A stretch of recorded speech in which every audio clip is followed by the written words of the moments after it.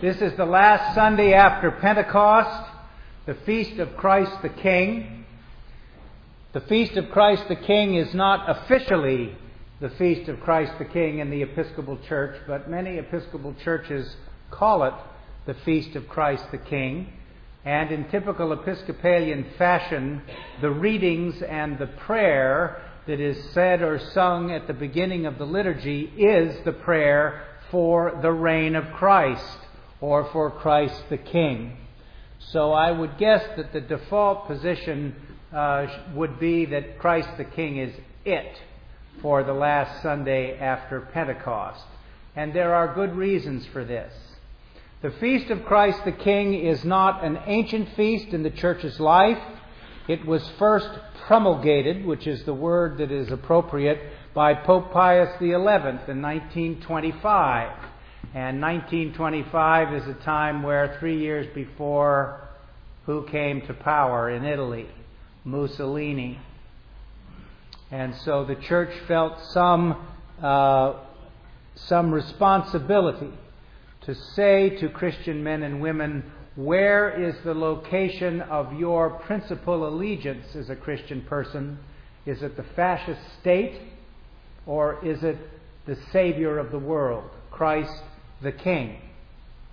So in my sermon this morning, I'm going to say some things to you about how Episcopalians might understand authority in our common life together. What does it mean when we use that term? What is the origin of the idea of authority in the Church's faith and life? And then to say some things to you about the gospel that I just read, the parable of the sheep and the goats, and how do we make sense of this as we prepare for the Advent season, but maybe more to the point, an interpretation of this parable that is somewhat different than the traditional way most preachers interpret what this parable means and how we put it in our hands and make it part of our own personal history. In Latin, there are two words for authority. The first word is auctoritas, which means the weight of the evidence. So, if the weight of the evidence moves one in a certain direction, they would say, this is authoritative for me or for any group or institution. We believe that we take the weight of the evidence as authoritative for us. And the other word that is used for authority in Latin is the word imperium. And the word imperium means authority that has the right to be obeyed. A lot of people confuse weight of the evidence with the right to be obeyed, don't they? Particularly about their own opinions. Let's see if we can think of an example of imperium in daily life, though. Probably we might say that the authority that a policeman has is imperium. Not under every circumstance, but most circumstances. And in other institutional circumstances, there is an element of the right to be obeyed because of certain circumstances. But the most congenial for the Church's life, obviously, is auctoritas, both institutionally, collectively, and personally. But here's the thing. For most Americans, probably for most Western Europeans, what is authoritative in our culture is the autonomous self. What I think is true about it. How I think I ought to live. How do I conduct myself in my life? That's what has authority for most people these days. So, the idea that there may be something bigger than you that is true, or the weight of the evidence would suggest that it would be a good thing to understand as authoritative in your life, is subordinate to how I feel about things and how I think about things.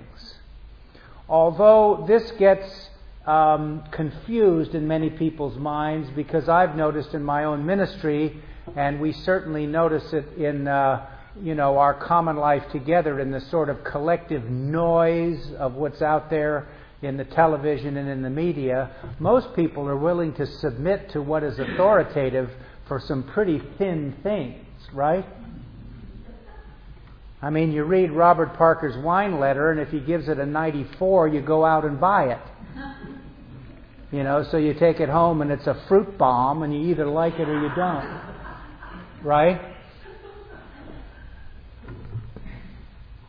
You're willing to say yes. In fact, you may not even buy something that doesn't have a rating. You may not even be willing to take the chance. You may not be able to talk about the autonomous self. You may not even rely on your own taste and instincts when they're perfectly reliable. So learning how to maybe think with some precision is part of the way in which a person determines in the life of faith what is authoritative. Now, Episcopalians have a way. When we talk about the weight of the evidence, there are three places that we look: the Bible, the Holy Scriptures, the tradition with a capital T. The Anglican Church, the Episcopal Church, is a church. And church is important. It isn't just some gathering of random individuals who are part of the life. We are part of something big, bigger than us. It's been around for 2,000 years. When I became an Episcopalian, I really realized for the first time in my life that I was part of something that was bigger than me, more important than me, and more to the point, had the potential of making me a better human being.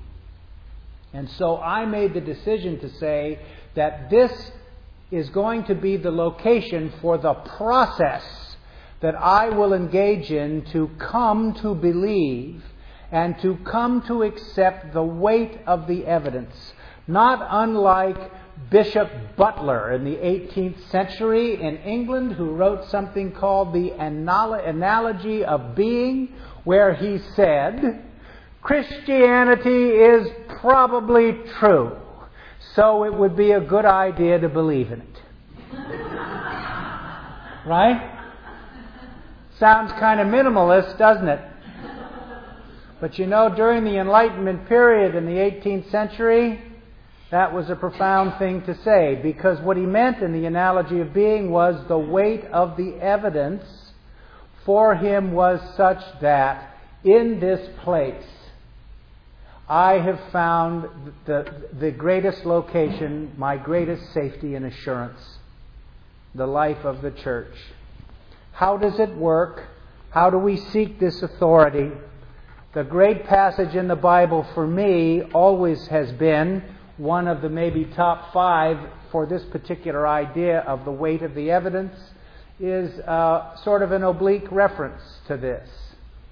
When Jesus comes into the room to see Thomas and the disciples after he's risen from the dead, and Thomas has said to his fellow apostles he's not going to believe this until he physically sees Jesus, can touch him, put his hands in his wounds, then he will believe. So Jesus comes, Thomas does this, and Jesus says to him, "Do you believe because you have seen me, Thomas? Blessed are those who believe and have not seen me." No, excuse me. Blessed are those who have not seen me and have come to believe. Come to believe.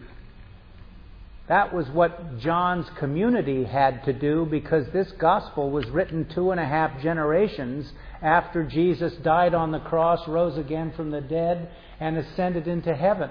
John's gospel was written about 100 A.D., and Jesus rose from the dead in 33 A.D. That's 2 generations later.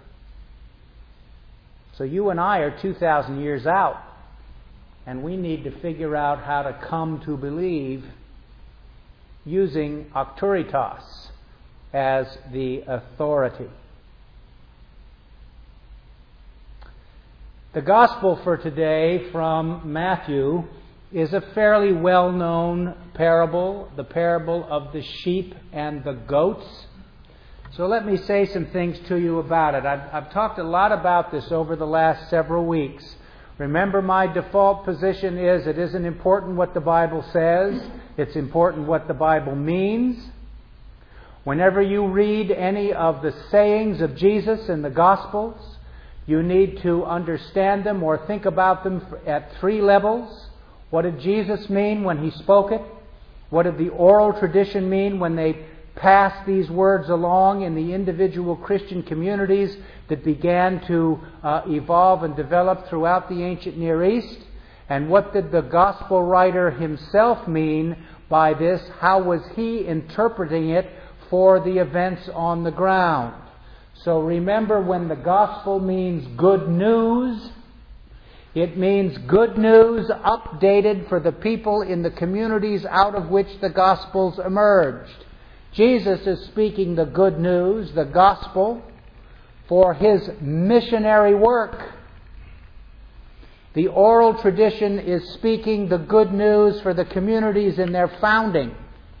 And the Gospel writers are speaking the good news for the pastoral situation on the ground in their communities. In the ancient Near East, everyone would have understood the agricultural description of separating the sheep from the goats. Goats are more delicate than sheep. They are identifiable in the herd when they're all herded together, as they were in the ancient Near East, because their tails are up. And they're a different color than the sheep. So it is a routine activity on the part of the shepherd at night to put the goats in a building or a shelter and to let the sheep stay out. This is a story about separation, which every person who heard Jesus speak could understand. A natural course of events that they see on a regular basis. The goats and the sheep are separated.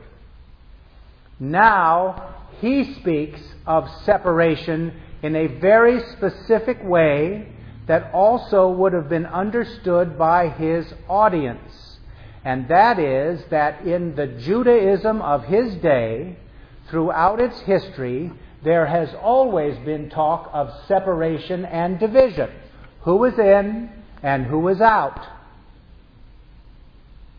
And so Jesus is using an example here to support a point He wishes to make about separation that will occur if people don't listen. This parable is spoken in the context of Jesus sending out His disciples to preach the good news and to declare to the world that the kingdom of God is near them as they listen to the words and works of Jesus and learn by extension that they now can be the transparencies and reflections of this wisdom to the world. And He is speaking to them about a principle that, again, everyone would have understood in His time. And that principle is the Shaliach principle, which means that if you reject the messenger, you reject the sender of the message. So if Jesus is sending His disciples out and they are not fed and clothed and taken care of and given water to drink and listened to, when God's judgment comes, they have self-selected.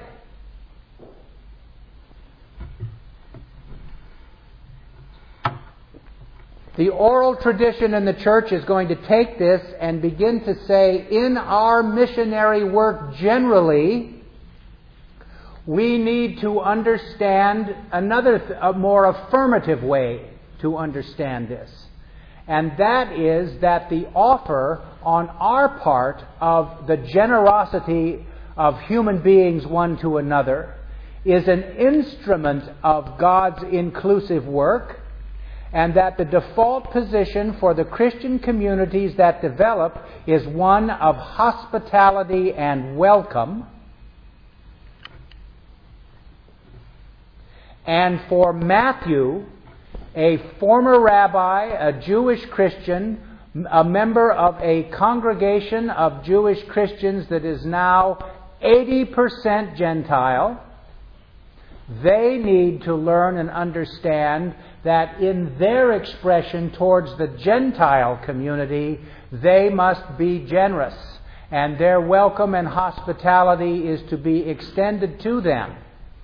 And by virtue of the preaching and teaching of Jesus, they have learned that God's announcement that a new thing is being done through Him can in fact be seen in the great tradition with a capital T of their people, where the great prophets of Israel have declared on more than one occasion for several hundred years that God is calling the people of the covenant to extend this welcome to everyone. So you can see why it is so important for we Episcopalians to default on the side of inclusion. Now, what about this judgment business? We don't talk a lot about that in the Episcopal Church, and it's there in the Bible. There's no question about it. And always it's talked about as some future event where if you don't in some way hew the line, there's going to be trouble, and plenty of it. Right? Bishop N.T. Wright, the Bishop of Durham, one of the most important biblical scholars in the world, no liberal,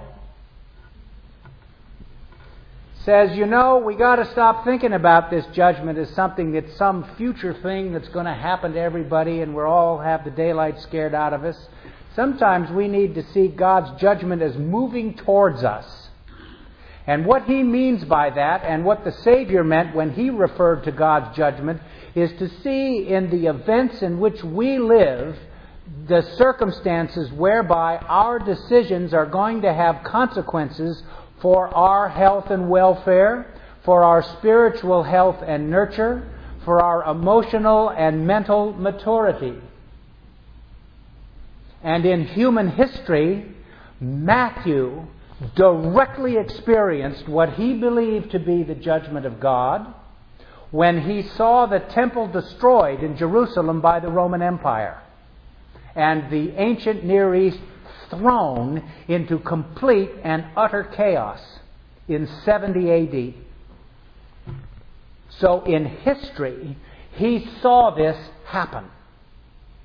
And maybe that's the location where you and I ought to look. Now, the other thing to think about, though, is this. As you and I learn to cooperate with the divine initiative, as you and I learn to come to believe, as you and I cultivate relational health in all aspects of our life, as we make a decision to move towards God by cultivating certain habits of being and relating, we directly experience also the generosity of God and the redemptive work of God in our own history. And that's what it means when we speak of the personal serenity and emotional stability that we receive through this process. And so, rather on focusing ourselves on the separation and the judgment, we need to focus on God's generosity and God's inclusion. Over the last several weeks, I have reminded you that for most Christians, through the ages, when God's judgment and God's mercy collide, God's mercy trumps God's judgment. The medieval theologians, no liberals, said God's judgment is God's strange work, God's opus alienum. God's mercy is God's proper work, God's opus proprium. And Jesus in this parable today is really speaking now about the proper work of God, how we come together now and understand our piece in the redemptive work of the Savior. So this week, think about how you can come to believe in the kingship of Christ in your own life. See that the authoritative things in your life are the process of learning what the weight of the evidence might be with regard to the deep things of Christian faith and belief.